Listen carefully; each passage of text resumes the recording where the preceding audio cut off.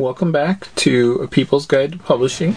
I'm Joe Beal, the founder and CEO of Microcosm Publishing and Distribution.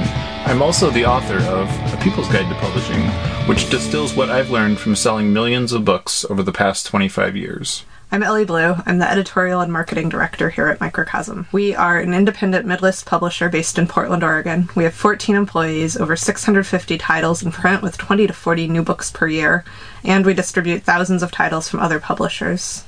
We started this podcast so that we can share what we've learned with newer publishers so that you can learn from our mistakes. Or maybe you just want to understand the publishing industry. This week, we are going to answer a reader question, which is one that seems... it's going to sound a little scandalous, if you will. How do I publish without getting my book leaked or stolen? Whew.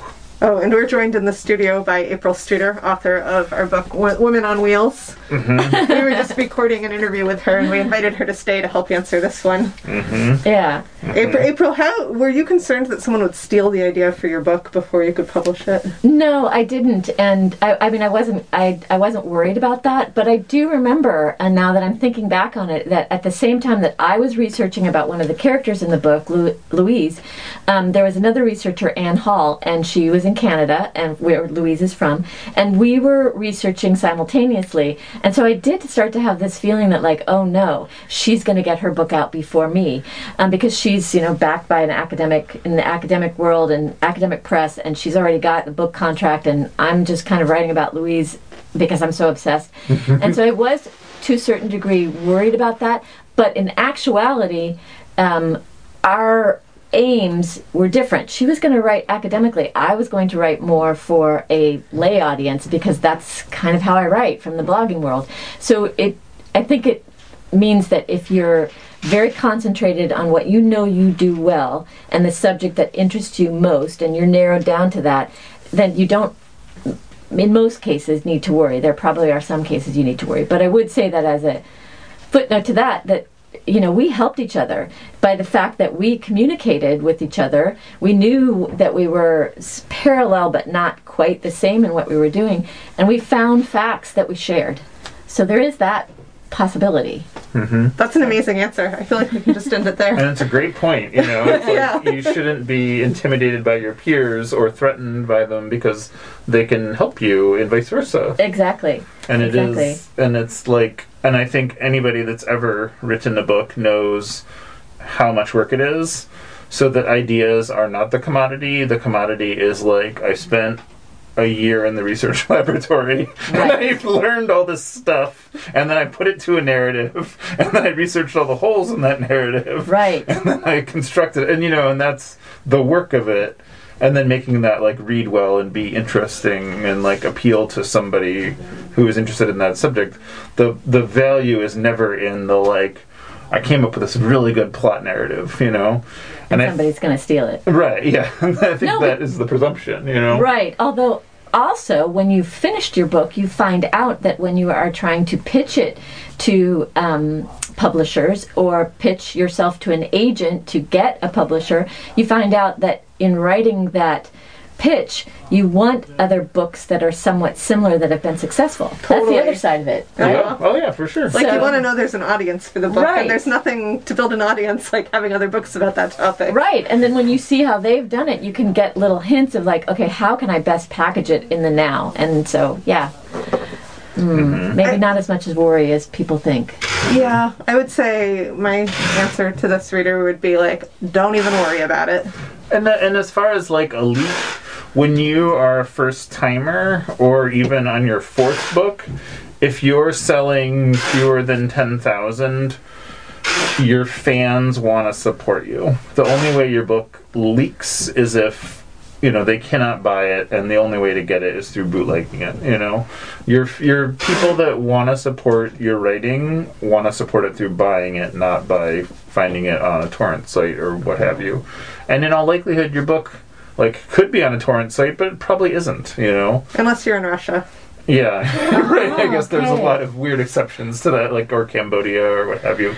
Yeah. But at the end of the day, You know, you cannot go through life afraid of everything that can go wrong. Like, you really need to, like, put forward your best self, not your most fearful self, you know? And like, I feel like a lot of successful authors become successful because they build an audience through sharing parts of their work before publication. Yeah. Like, people love that. Like, if you have a Patreon, or even if you just have a social media account and you're like, hey, check it out, here's a page, or here's a paragraph, or even here's a sample chapter. Like, one thing we do all the time is publish, like, a chapter or two of a forthcoming book as a zine. And it's, like, the same information that's in the book, but the zine helps promote the book, and then it kind of lives on beyond the life of the book. And we didn't do it for yours because I was too busy, honestly. The other Right, I know. So this one would be good for it, too. We could break out one of the stories. We could still do We it. actually still could. It's a good idea. Yeah, because you broke out the Kitty Knox story into a zine, right? So I think that there are other stories in there, especially from the earlier eras, that could be broken out into a zine. That would be fun. Yeah, we should do that. Yeah. History doesn't change. It's like one of its best assets. We could do Elsa and Louise to help promote your Oh, forthcoming Yeah, book. that would be really fun, and that would also get me on the track. So Awesome, cool. let's We'll talk. have you do a little writing at the beginning and end. This is good. I'm so glad that we have a Yeah. studio guest. This is inspiring in every way. Guests Yeah. more often. But it's like, at the end of the day, you just have to really not live in fear. You have to live out of ambition of, like, what you want to accomplish, not what you're afraid of. Okay, I have a little question regarding that, though, Oh, then. uh-oh. So is it true, though, and no, I know it's not a hard question, but I remember that a long time ago that as a writer somebody gave me the advice that if you had this great idea, you should write it down, put it in an envelope, and mail it to yourself. Have you ever heard of that? It's true, but again, It's not It's- going to really stop anything. well, again, it's like the work is in doing the writing and creating the story. Right. The value is never in the idea. Yeah. I would say your only concern is if you had a really great idea and for some reason you, like, told it to someone who works in marketing in a multinational corporation that is doing Yes. something similar to what you do, then you need to protect your intellectual property because they will steal it if it's good. And so Yeah. then writing it and putting it in an envelope with a date stamp and sending it to yourself is not such a bad idea. It's not. I mean, you will still get squashed like a bug, but Like, you're much better off spending the $35 at, like, the U.S. Copyright Office and saying, like, Okay. this is mine piece of intellectual property.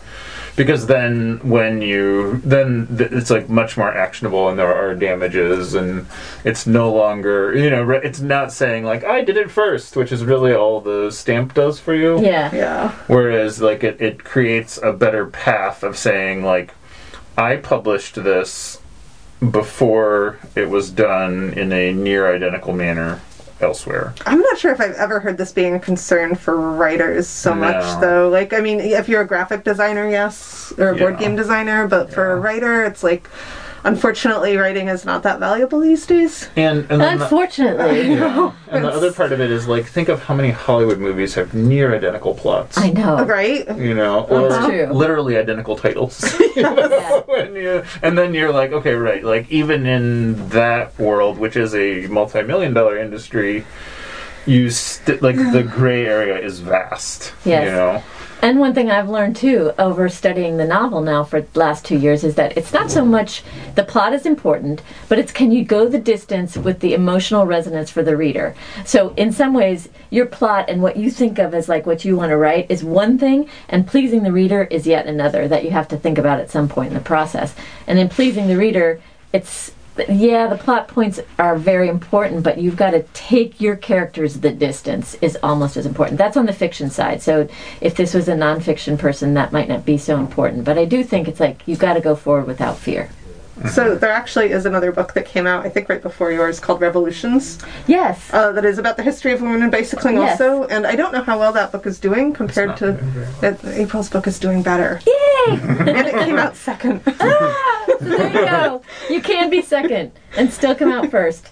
It was remaindered almost immediately. Oh, really? Yeah. And which, it happened. I mean, and that may be for any number of multitude of factors. Like, COVID has not been kind to new books. No. That's one thing. That's But true.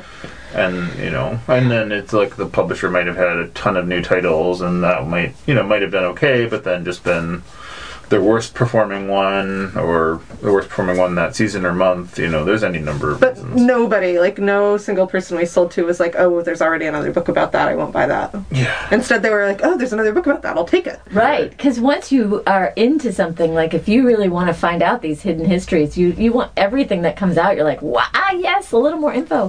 Totally. Or you Yeah. can like just choose the one with the cover you like better.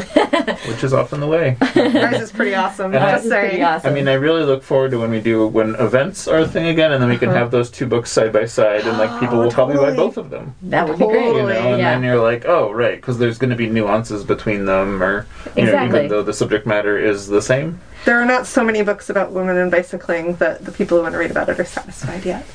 True. And also in my book, it's very North American concentrated with just a few outliers that were from Europe. And so there's still this vast universe of the European women heroines. So I think they're probably covered more in that book. So yeah, it sort of seems to be that our theme is that you got to concentrate on what you really want to write about and don't get distracted by the outer stuff. Thanks for joining us once again. Please send your questions to podcast@microcosmpublishing.com so we can answer them on future episodes. And please give us 5 stars on iTunes and everywhere else that podcasts are reviewed. You can find us on the internet at microcosm.pub, On Twitter at Microcosm, on Facebook at Microcosm Publishing, on Instagram at Microcosm_pub. and here in Portland, Oregon on North Williams Avenue. Thank you so much. Have a wonderful week.